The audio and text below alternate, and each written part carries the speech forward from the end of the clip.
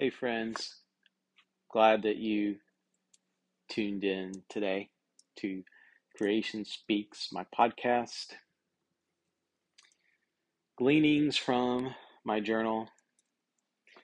So I've been reading George MacDonald lately and some really good teachings. And the section that I'm in has been talking about the rich young ruler, which if you don't know the story, I would encourage you to go and read it. It's about a young ruler who came to Jesus and basically knew that he was missing something. What must I do to have eternal life? What do I need to do? And Jesus, through a long discourse, basically comes down to telling him to give all his wealth. He was very wealthy, to the poor and come follow him. Well, the man had a lot of wealth and he went away sorrowful. And he was also taking a look at the disciples. I mean, the disciples had seen Jesus multiply the loaves and fishes twice now. And after the second time of Jesus doing that, they were getting ready to leave. They were getting in their boat, and Jesus warned them of the leaven of the Pharisees and Sadducees. And they got all kind of bent out of shape. They started reasoning among themselves, talking and thinking, it's because they had only brought one loaf with them, and they felt like Jesus was after them because they hadn't prepared for their journey. We'll kind of look at those things, but it's interesting. George MacDonald says, with the disciples and with the rich youth, it is things that prevented the Lord from being understood. So in my journal, I wrote, lay down your load and come follow Jesus. What things are keeping you from really understanding and following Jesus, understanding the love the Father has for you? Because God, the Father, loves us more than most of us can even begin to comprehend. And I wrote the question, do you know the Father loves you? Now, one thing that I've struggled with in my Christian walk is doubt. Not so much doubt about who Jesus is, but doubt about the reality of his work in my life. Did I really believe like I should? Did I really trust him? And that can send you in a terrible state. There's a passage that George MacDonald said. It says, the mere mention of leaven through the floundering afresh in the bog of unbelief. And wow, what the littlest thing can throw us in just a bog of despair and unbelief. And that's what it comes down to. Do I not trust that the Father is good and he cares for me? That what Christ did on the cross was sufficient for all things? And so here's a quote that I wanted to share from George MacDonald. He says, the disciples, forgetting who the Lord of the harvest of the earth, cannot understand his word, because filled with the fear of a day's hunger. And then he did not trust. Now, this kind of reverting back to the rich young ruler, he did not trust in God as having given. The rich young ruler failed to see his riches were riches that God gave him in the beginning anyway. Was God not able to, from that point on, if he gave it all away, not to take care of him? God gave it, but those riches had him. They were his idols. They were his trust. And So he did not trust in God as having given. And they, now back to the disciples, they did not trust in God as ready to give. Did they not? In They failed to mention, and that's what Jesus would say. He says, "Why do you reason because you have no bread? Did you not yet perceive nor understand? Is your heart still hardened? Having eyes, do you not see? Do you not see all that God has done? The feeding of the multitudes twice now, and everything that has been taking place since the disciples had been following Jesus. Do you not see?" And even looking at our own, introspective of our own lives, looking back, do you not see all that God has done? You fail, and you're still holding on to those things, that unbelief, or not trusting God. He says, "And do you not remember when I broke the 5 loaves and the 5,000? How many baskets full of fragments did you take up?" And they said, "Well, 12. And also when I broke the 7 for the 4,000, how many large baskets did you take up?" And they said, 7. How is it that you do not understand? Now, the leaven that Jesus was speaking about was unbelief, not believing God. The Pharisees were fighting against what God was doing. Jesus, the Messiah, was on the scene. He was fulfilling what the prophets of old had been speaking about, the coming Messiah, now on the scene, and they were striving against God. They failed to see. And so Jesus is warning against that. Don't miss what God is doing. Um, so back to that passage, they did not trust as God as ready to give. God, He provides. Do you not see it? We are like them when in any trouble we do not trust Him. It is hard on God when His children will not let Him give. God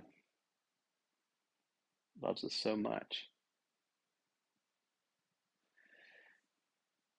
And I think we fail to see so often because of what is the thing, the care that would so quickly cloud our understanding, cause us to end up in a mire of despair, a bog, a swamp, stuck in the mud. You know, Ben, I read today Jeremiah 29, beautiful chapter. And what Jeremiah 29 is all about is they're captive. So Jeremiah is still in the homeland, but a lot of people have been taken away captive, and they were in Babylon. Now, there were prophets that were basically not, they didn't like Jeremiah. They were saying, don't listen to, lock them up, kind of thing. And but Jeremiah was saying, hey, you're gonna be there a long time. And he tells them to, plant gardens, raise families, kind of settle in, be a part of the community, and know that God, He loves you. You see, the whole thing is they, the reason why they were there was they turned away from trusting God. They were going after the gods of the land, living for pleasure, and being dishonest, being hateful, being hurtful, seeking their own ways. Because when we lose track of God, we begin to try to manipulate situations. We begin to try to make things happen ourselves. And you know what happens when that happens is people get hurt. You take advantage of people. You do things that you shouldn't. You begin to try to fill a void in you by pleasure. And so now they're in captivity. And they're in captivity because God loves them so much, because they were self-destructing. And so they had to go through a painful process of being uprooted and taken into Babylon.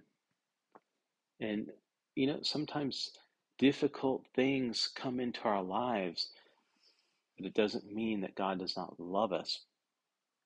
God is breaking that hold that we have, that self-destructive way. He uprooted the people and brought them into Babylon. And there he's saying, and that's the verse. You've seen this probably quoted somewhere. For I know the thoughts I think toward you, saith the Lord, thoughts of peace, not of evil, to give you a future and a hope. Wait, what? We're captives in Babylon. And it's interesting in that passage, it's the king of Babylon that got his troops together and went and gathered the people up and brought them back to the land. But in that passage, if you read it, pay attention, it says that it's the Lord that brought them there. God was in complete control. Yeah, God may have used the king of Babylon to go do this, but ultimately it was God, and not God because he hated them. It's like, but his love, he wants to redeem and restore. So he brought them out, and he says, "Hey, this is going to be your home for a while, a lifetime." He said about 70 years. It's gonna be your place. Now there were prophets that were carried away too, that were saying, no, no, no, no, we're gonna be back in our homeland, our promised land. You know, maybe they were, don't listen to, they were just sitting around idle, not make, but Jeremiah's, no, no, no, put down your roots. Pray for the city. Pray that God would bless it for the peace of the city, and raise your families, plant your gardens. God is going to be with you. He loves you. He cares for you. And the day will come when he will bring you back to your promise, your homeland. But you're going to be here a long time. And, you know, difficulties come into our lives, and, we like them to go away pretty quickly, but they don't always go away. But no matter where you're at, the like the rich young ruler, he failed to see the riches that God had for him. He was so stuck on his wealth, and really didn't know that, man, God had so much more for him. The disciples, on the other hand, were so concerned about a short little distance into their future, they failed to see, man, God, he can take care, and but there was unbelief there. For me, I can fall into a gloomy state because I fail to see the goodness of God. George MacDonald says, tomorrow makes today's whole head sick, its whole heart faint. When we should be still, sleeping or dreaming, we are fretting about an hour that lies a half-sun's journey away. Not so doest thou, Lord. Thou doest the work of the Father. We have no reason to be troubled, but we get troubled.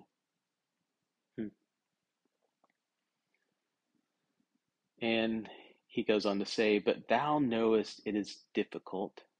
Because Jesus said, after the rich young ruler went away, the disciples like, well, who then can be saved? And Jesus did say that it is almost impossible. With man, it's impossible, but not with God. With God, all things are possible. But thou knowest it is difficult, things pressing upon every sense, to believe that the informing power of them is in them unseen, that out of it they come, that where we can descry, no hand directing a will nearer than any hand, is moving from within, causing them to fulfill his word. Help us obey, to resist, to trust. There are things that are difficult, and it's things that send us in panic, in that bog. And we can but just pray, God, help. God, save us. May our eyes, may the hardness of our heart, may that ground be broken up and made useful for the Master, that we might trust him. It's not something you go out and do. It's do you believe and God, and pray, Lord God, help me to see the love, that we might know the fullness of the love that God has for us. Man, there's so much. It is so much. And I want to end with this one little thing that I wrote in my journal.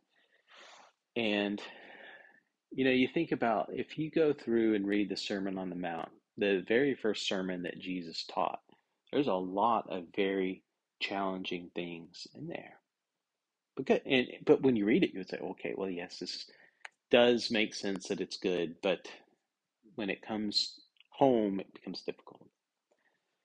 But I wrote, if I have not loved as I should, if I have not, if I have worried about tomorrow, if I've held back my hand from good, it is because I did not trust in the goodness of the Father. We want to hold on to what we have because we really don't know if we can trust the Father. We don't love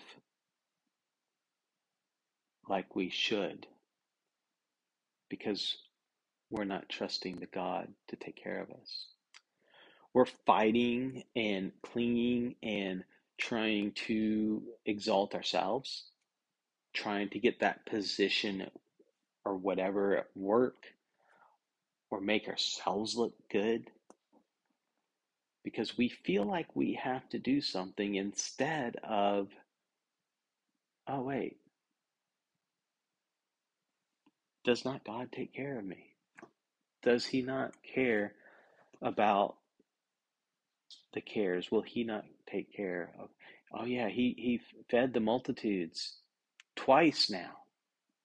Is he not going to take care of us today now? Of course he will. Or for the rich young ruler, I don't know, I got a lot of stuff. Well, don't you realize, first of all, that, well, God, do you not know that God gave you this? And we may think, well, no, I worked hard for this. Ah, but it's God who gave it. Ah, just like, and sometimes the Lord has to take us into, for the people of Israel, took them into Babylon. God was in it. He wants our trust, to know that I know the thoughts I think towards you, saith the Lord, thoughts of peace, not of evil, to give you a future and a hope. To the rich young ruler, do you not see the riches that Christ has for you? And he's pointing to, and Jesus even asked the rich young ruler, because when the rich young ruler came up, he said, good teacher. And Jesus says, why do you call me good? Why do you call me good? Do you not see that I am from the Father, and the Father's in me, and the Father is good, and he's going to take care of you? You are rich. You lack nothing, but all you can see is this right here. And so God, like George MacDonald said, help us to obey, to resist, to trust. May you have a blessed day. Well, thank you again for tuning in to this episode on Creation Speaks podcast. If you want more podcasts and devotions, head on over to our website, creationspeaks.com. And there I do a lot of writing. I post audio and video. And then I also do some of my woodworking. So a great way to support this is I do handmade wooden pens, coffee scoops, and other items. And, just I enjoy making things, sharing. And I hope through it all that you might find some encouragement and know that you're created in the image of God. As a believer, you've been redeemed and God started to work in you. And I hope together we can grow together. Again, thanks again and talk to you next time.